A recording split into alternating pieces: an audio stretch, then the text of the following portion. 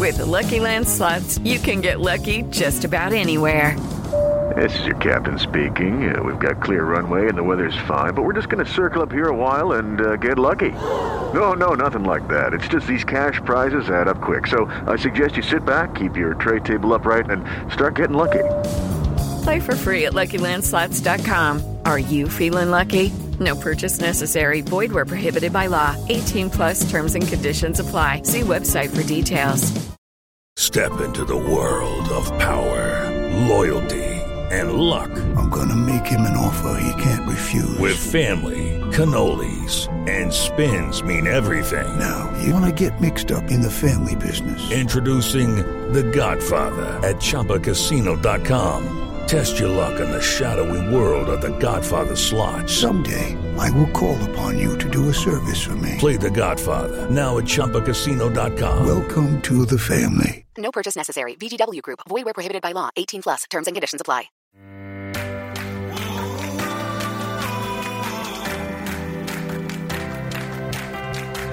Hey everybody, welcome to the Big Ticket, Variety and iHeart's movie podcast. I'm your host, Mark Malkin. Today, I sit down with Charlize Theron. The Oscar winner stars as Megyn Kelly in Bombshell, the Jay Roach-directed drama about the fall of late Fox News boss Roger Ailes after he was accused multiple times of sexual harassment and misconduct. Charlize reveals why she was scared and hesitant about playing the controversial news host. Plus, she recalls the time a director came on to her during a business meeting and what happened when she confronted him 8 years after the incident. I'll have that and a whole lot more after the break.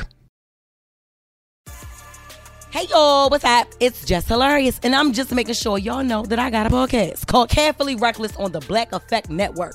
I'm gonna be telling y'all all my business and telling y'all other people's business too. It ain't no limits to the things I talk about. Y'all know that if y'all know me. From baby mama drama to healthy relationships, from child support to stimulus checks. Look, when you take a step back and you realize that we all go through crazy stuff and we got stories to tell, those situations do not define you. But they do make for a real good conversation. In a world where clickbait and cancel culture can tell your story before you do, I'm creating an outlet to remind people that we still human crazy and we can all laugh about it. Don't stress over it. Bring your problems to me. I promise I won't judge you, but I might crack a joke or two. Don't be scared. It'll be respectful and messy at the same time. Just make sure you tune in. Listen to Carefully Reckless every Wednesday on the iHeartRadio app, Apple Podcasts, or wherever you get your podcasts.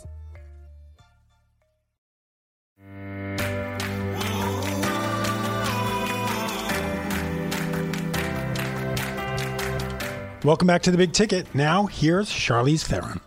Congratulations again on the movie. Thank you. So I was just watching, I watched half of it with my husband. He hadn't seen it. Oh.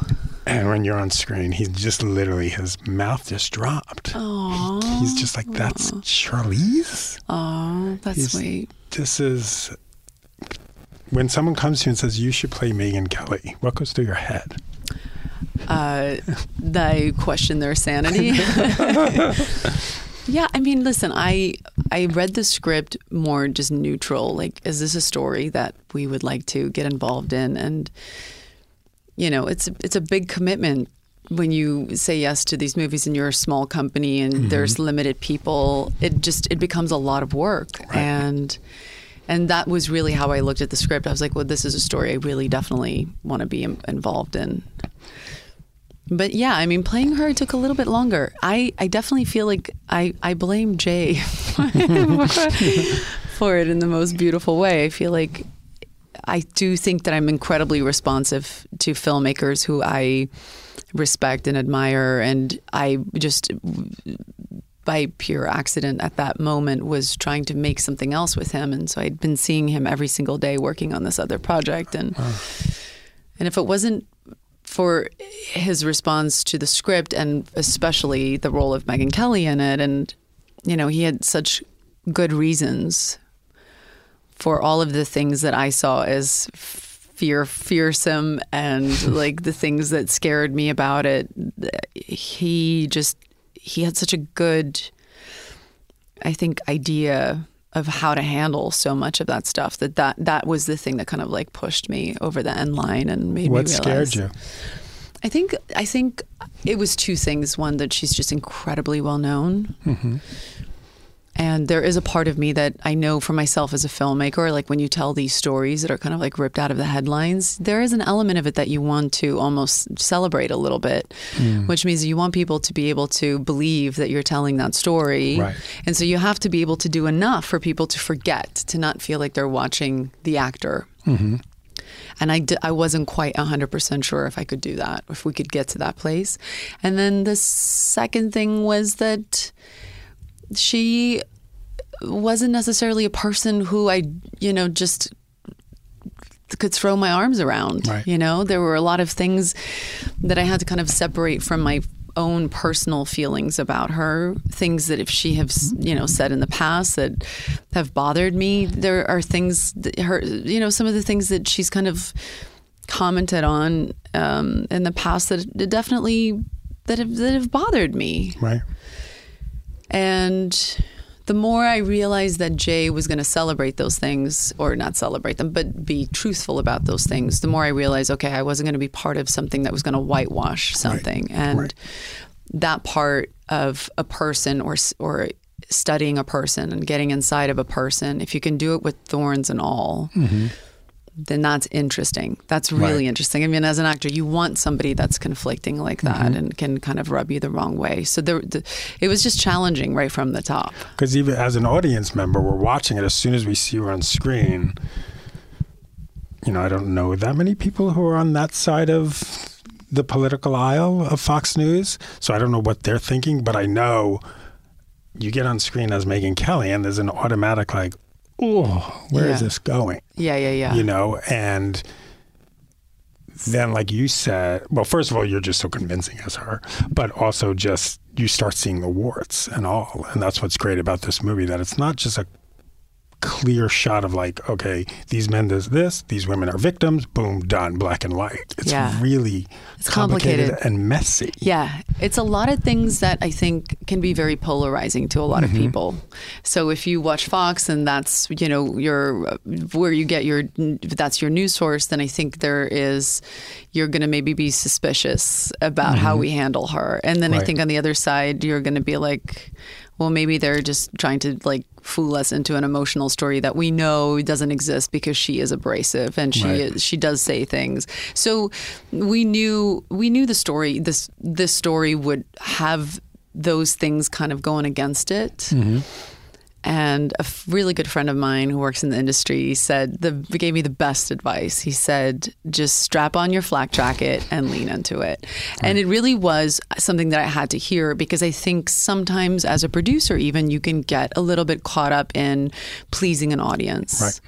And as an actor, I don't tend to do that. But as a producer, sometimes I'm like, oh, I want people to go and see this.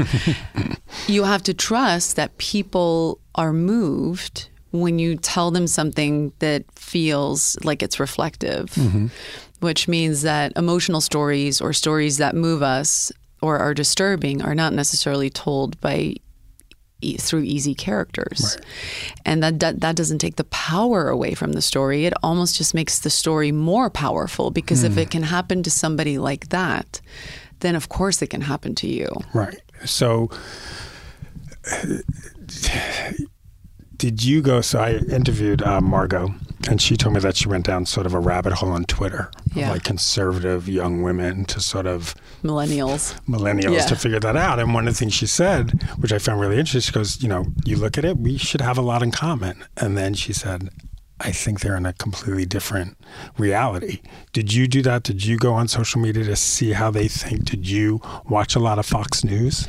I used to. I watch Fox every once in a while because for me, it's helpful to hear what the other side is thinking. And I'm always intrigued, right? So there's like an issue at hand. Like I always kind of like flip through several news sources to kind of like see the perspective, because it's interesting to me. I'm not one of those people who just want to hear what I believe. It doesn't change. I mean, it makes for my thinking to be more complicated. And sometimes it clears up maybe a perspective that I just cannot wrap my head around to hear what the argument is. I ended up watching a little bit more of Fox News while I was making this, and obviously went into her archives and watched a lot of the Kelly File and things like that. And it was really helpful for the speech. I mean, the more I could just listen to her, the more I kind of like got her cadence and her speech patterns and like how she announced and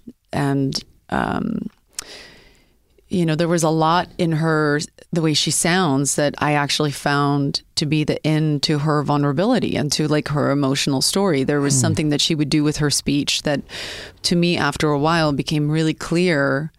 They were clear signs of somebody either going through distress or actually feeling vulnerable. Because one thing that I keep saying to people is I didn't know Megyn Kelly had a distinctive voice until I heard Charlize do her voice. Wow. Well, you know what? I get it, because I didn't really think that either until I started watching all the footage, and then I was like, oh, fuck, I'm never going to sound like that. That is so specific. Yeah. Yeah, it wasn't like a slight little, you know, East Coast. Right. It's so specific. It's like a creation. And in a weird way, she talks about it in her book that it was something that kind of came from a lot of advice that Ailes gave her of that she did speak too fast, that he tried to slow her down, and then she went to the other side of the extreme. Like she would really slow down on words. But even and when you just said "really," I heard it. When you just said we were looping up until literally like 6 weeks ago. And I was really stressed out about it because I said to Jay, this is going to be really hard because I haven't done this in so long. And it was a little scary how quickly I got back into it. I was like, oh God, this is still very much alive in me.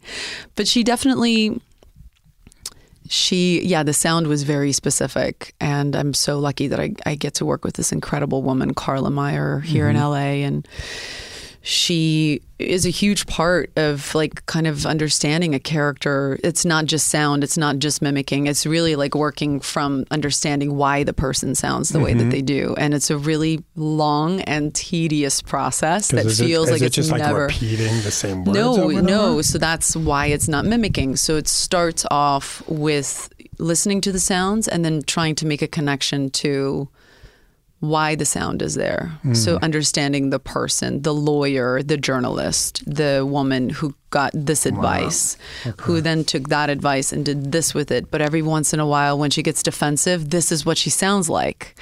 And so you try and find those specific moments where she's defensive about something. What does she sound when she gets defensive? Right. What does she sound when she's just announcing a story? And it's much slower. It's more underlined. Right. But then as soon as she gets to the good part, she can't help herself and she starts talking so fast. It's things like that. So it's not mimicking. It's not just, for sure, the Republican debates, there's a version of like, yes, there's a melody there. It's so specific, and we definitely try to get that as close to the real thing. But when she's just having scenes that you can't watch and mimic, you have to be able to understand kind of like why those sounds are happening. So it's sound to me is almost one of the scariest things, because I feel like it's super effective when you get it right. But it for a long time feels like you're never going to get there. And I would say like for the first 9 weeks, there was nothing to hang a coat on. Wow. It was like I was getting and then one day it just happened. Yeah. We're going to take a short break right now, but when we come back, Charlize opens up about her early days in Hollywood and the time a director came on to her during a business meeting. Ever thought you'd make a great switchboard operator? Or seltzer man? Or professional royal mistress? If old-timey jobs are your jam, we've got a podcast just for you. I'm Helen Hong. And I'm Matt Beat, and we host the new podcast, Jobsolete, taking a look at jobs that used to be a thing and now not so much. iHeartRadio is #1 for podcasts. But don't take our word for it. Find Jobsolete on the iHeartRadio app or wherever you get your podcasts. Welcome back to The Big Ticket. Here's more of Charlize Theron. So obviously, this is a big story within the Me Too, Time's Up era. like you said, people have their opinions about Megyn Kelly. They have their opinions about Fox News. So why tell this story and not, we know a lot of other women in, the public sphere who have their stories to tell. So Charles wrote the script before Harvey Weinstein, but it was pre-Harvey Weinstein. And by the time I got it, it was just kind of breaking. It was really kind of brand new. And the only other story that was kind of like broken at that time that feels a little different because it didn't have that kind of like big institution behind it was the Bill Cosby story that was kind of unfolding and was unfolding like maybe a year and a half before.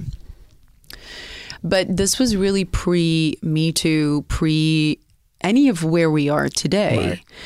And so I guess why? Because those stories weren't out yet. But I think Charles Randolph, the writer, was really fascinated about the story kind of in its own silo. But I think he knew. I think we all were very aware that there was something in the climate. Like people were talking about a lot of stuff that wasn't necessarily out yet, but it was, people were talking. And I think none of us could predict how big it was going to be. Right.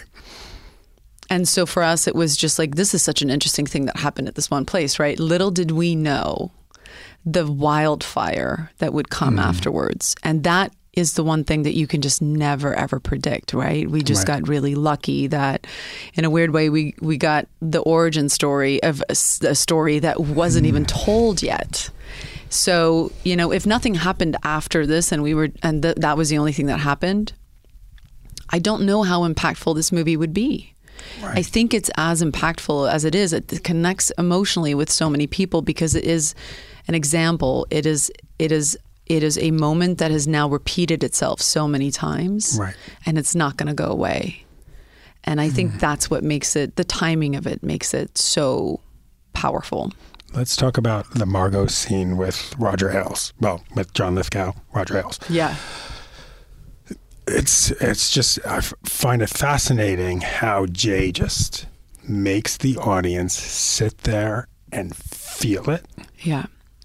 And you heard the gasps in there because when Roger Ailes is telling him to lift the skirt a little bit more, I feel like a lot of movies would sort of fade to black or sort of just cut to maybe her at her desk. Yeah. And he makes us sit there with it. Yeah. Yeah. And the thing that I loved about it was that I think in our heads, we want to tell ourselves that the worst thing that could happen is an actual physical assault. And that we have not necessarily given the right amount of damage and destruction that power play, what that can do to a woman. He doesn't rape her. He doesn't penetrate her. He doesn't force himself on her. He makes her stand in front of him and he belittles her one sentence after another. Right. And he makes her do something that should be so innocent. If you think about it, she's in her underwear. It's what you would wear on a beach. It's that it's being asked of her in that space that makes it so inappropriate. And the fact that people are so disturbed by it is, to me, says so much about us finally getting across to people that the variance of abuse and harassment is not black and white. Right. It is on so many different levels. It is the consistency of somebody constantly telling you to sexualize yourself or to and to not take it seriously. It's a joke, or it's like making light out of it. And what that does to a person day after day, week after week, month after year, how we normalize those things is maybe why we've been in this situation for as long as we have. Why people like Roger Ailes think that they can get away with it, that somehow they're entitled to that behavior. Harvey Weinstein, all of the men, Matt Lauer, Charlie. I mean, there is an entitlement of a behavior that has been accepted for so many years. And that's, to me, what's really powerful about it. It's not that it is like what we would imagine is the worst thing of physical assault. Right. It is you are nothing right now, and what I say goes. And if you don't, you lose everything. That to me is the thing that we don't talk enough about. I know so many women, and there's not a woman I don't know over 40 who didn't go through an experience, or more than just an experience, a period in her life when she was like coming up in her career where she wasn't asked to placate, to sit in a room, to laugh at her boss's jokes, to make them feel good about themselves, to make them to feel like to prove to them that you're going to be great, a great little soldier, that they should bet on you, they should invest on you. Those things are damaging. They're really damaging, and they shouldn't exist. And it is something that we need to remove from our acceptance as a culture, as a society. Do you remember coming to Hollywood and being in those situations where you're like, this isn't right, this is just not kosher? And then take it even further, coming to this day.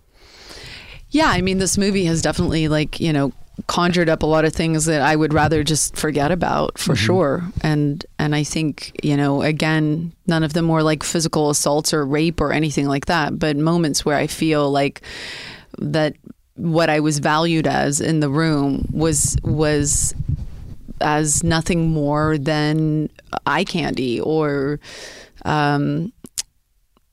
being the thing that I was asked to be in the room. Right. And I've had a moment in my career where just something did get physical and was very inappropriate. But again, it was the kind of behavior that you hear from other actors as something that is just always been talked about as like, well, it's like, really? And it's just the way they are. It's just, yes, don't take it so seriously. Those things are definitely things that I remember would eat at me, because I think for me, the hardest thing to wrap my head around was that I was never raised to behave that way. I was always raised, and I think of myself as somebody who, and I do every day in my life and my work as I can stand up for shit. Right. I am not scared to say what I feel and say what I think, and to, demand what I think is the right thing to do for what my job is, whether it's I'm a producer or as an actor. But there are moments where you get so frozen, and I've definitely been in those moments where you're so frozen from the shock of what's happened to you. And this has only happened to me a few times, but where you leave the room and you hate yourself. And you beat yourself up for not saying something. That's the sick cycle. You put it on yourself. And I was lucky enough in one situation that it took 8 years, but I found myself in the room with this person, and it to me felt like a full circle moment. But unfortunately, he didn't remember the moment. And so you confronted him about it. I confronted it. And it took 8 years to be in that room with that person again, and he didn't remember it. And ultimately, I'll be truthful, it wasn't as satisfying as I always thought in my head it would be. But I think the hardest thing is kind of just finding that resolve. Like, why would I do it in the first place? Like, why would I allow? And I think that's the thing that eats women up. This constant questioning that we have in the end of the movie. Right. This thing about harassment is that you're always questioning yourself. What did I say? What did I wear? What did I do? And it has nothing to do with you. No. But yet we still put it on ourselves. And I know that feeling really well. Do you think the culture's changing? But I feel like there's even a point now where it's like, now you hear like, oh, I made that joke. Oh, too soon. Yeah. Me too. Yeah. Where it's... Yeah. Do you know where I'm going with this? Yeah, we're in a state of overcorrection right now, where we were really overcorrecting and watching our, crossing our T's and dotting our I's, and to the point where it's not enjoyable. But I do think that it's maybe a good kind of re-education for us, where we can get to a place where we can do the things that we feel is part of human behavior, to be cute or funny or dry or dark. Like, we can get to that place where it doesn't cross the line. And I think that's not necessarily a bad thing. And I agree with you. Like, I find myself in those situations too, where I go, like the other day, I touched a woman, and I was like, what? Oh my God, I'm so sorry. I just touched your face. And that's not... And then I'm like, well, that's so innocent. But we are in a place now where we have to kind of overcorrect a little bit. And I know I'm doing it for myself too. And it's, of course it's not enjoyable. Like, we all want to live in a world where we can be our full selves. But I don't think that we can get there until we actually really get into, it's like you have to get into the deep, dark ugliness and the uncomfortableness of that before we can kind of get out on the other side of it. And I don't think that can't happen. Did you ever think we'd be talking about this? Honestly, no. Because was it even a thought like, okay, one day this will be corrected? No. I thought what I've experienced in my career is the concept that sexual harassment is like it's like period storytelling. Like this was something that happened way back in the olden days.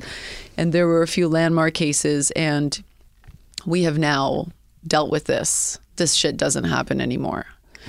And nobody, I think, wanted to acknowledge that it was still very much alive, if not even healthier than it was back then. And I think more dangerous than it was back then. I think back then it was more black and white. It was almost like blatant in your face, you know? And I think now it's become more dangerous because it lives in this gray zone, right? Of like, no, I'm not raping you. Well, fuck, that doesn't make it okay either, you know? So...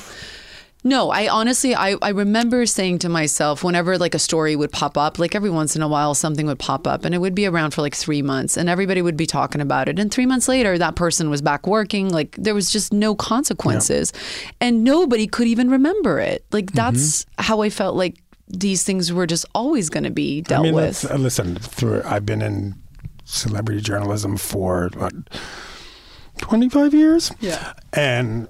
you know, from day one, the Harvey Weinstein stories were there. We heard them. And I had, you know, mentors. I had other journalists who wanted to prove it, and we all heard it. And that's what's so frightening, is that everyone knew the stories, but it was never completely clear, or it was dismissed, or Harvey was just too powerful. Yeah. The interesting thing about the person I was talking about, and I have like no desire to bring him up anymore because I am really over it. But I will say this. It wasn't until the Harvey story broke that I actually Googled this guy because I remembered that I had always talked about it very openly, and that I never try to protect him. Whenever somebody said to me, have you ever had a casting couch experience? I would just tell that story, and I would use his name. And when I Googled it, the story was out there, but nobody ever printed his name. And I know that I had said his name in several interviews, and I couldn't find his name in any of the articles. It was like every journalist decided to tell the story, but because he was a prominent director, nobody wrote his name down. This was a guy that had big movies coming out. And you know, you have news outlets who want to be at his next big action film. And now you're producing, and now you're a mogul. And I feel like it's changing. I feel like now there is more. I think women feel better about it because there are clear consequences now at a level that we've never seen before. Never. And some of that I think scares a lot of people because now it's like, oh shit, like anybody can say anything. And it's like, yes, we don't want that either. And we will have a few bad apples, but let's just think about it for a second. The majority of these women are not lying. No. And we haven't had all success stories. You know, we've had examples of like great successes where things are been seen through, and there's been great consequences, and it's been dealt with in a matter that feels like there's been some justice. But there's also been some times with, you know, the Kavanaugh hearings where I feel like that was like a prime example of where I was like, this is where we slip back. Like this happens, and we start not believing women. This is where it becomes incredibly problematic.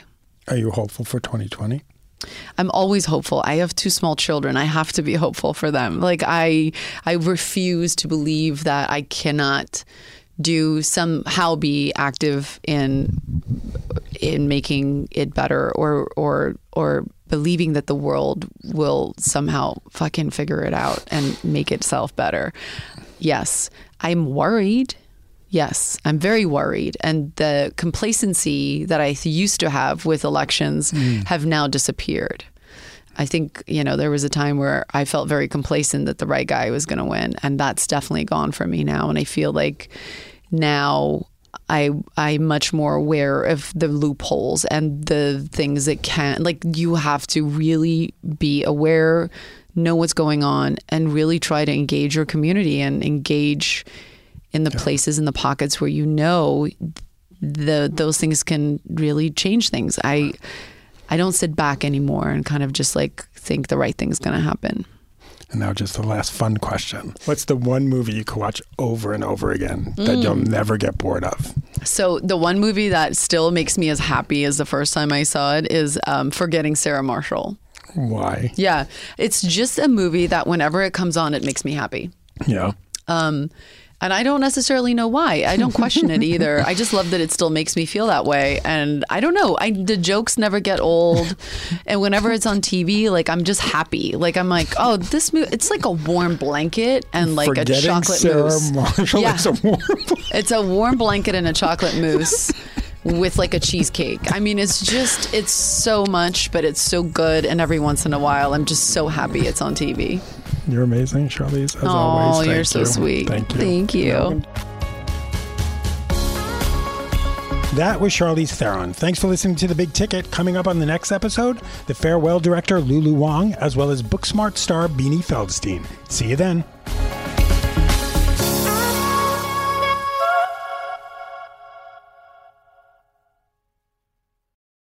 Hey, what's up? It's your man Carlos Miller. It's your boy Chico Bean. Hey, and we are of the 85 South Show. Man, we got some of the best guests, bro. We had 2 Chainz, Tip came, Jay Prince came. Yep. Everybody came. But guess what? You got to catch up on all the episodes that you missed, like Fabo, Killer Mike. Busta Rhymes. Busta Rhymes? Yeah, he bust a couple rhymes. Listen to the 85 South Show on the iHeartRadio app, on Apple Podcasts, or wherever you get your podcasts.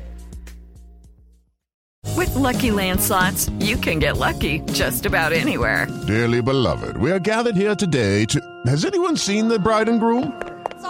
Sorry, we're here. We were getting lucky in the limo and we lost track of time. No, Lucky Land Casino, with cash prizes that add up quicker than a guest registry. In that case, I pronounce you lucky. Play for free at LuckyLandSlots.com. Daily bonuses are waiting. No purchase necessary. Void where prohibited by law. 18+. Terms and conditions apply. See website for details. With the Lucky Land Slots, you can get lucky just about anywhere. This is your captain speaking. We've got clear runway and the weather's fine, but we're just going to circle up here a while and get lucky. No, nothing like that. It's just these cash prizes add up quick. So I suggest you sit back, keep your tray table upright, and start getting lucky. Play for free at LuckyLandSlots.com. Are you feeling lucky? No purchase necessary. Void where prohibited by law. 18+ terms and conditions apply. See website for details.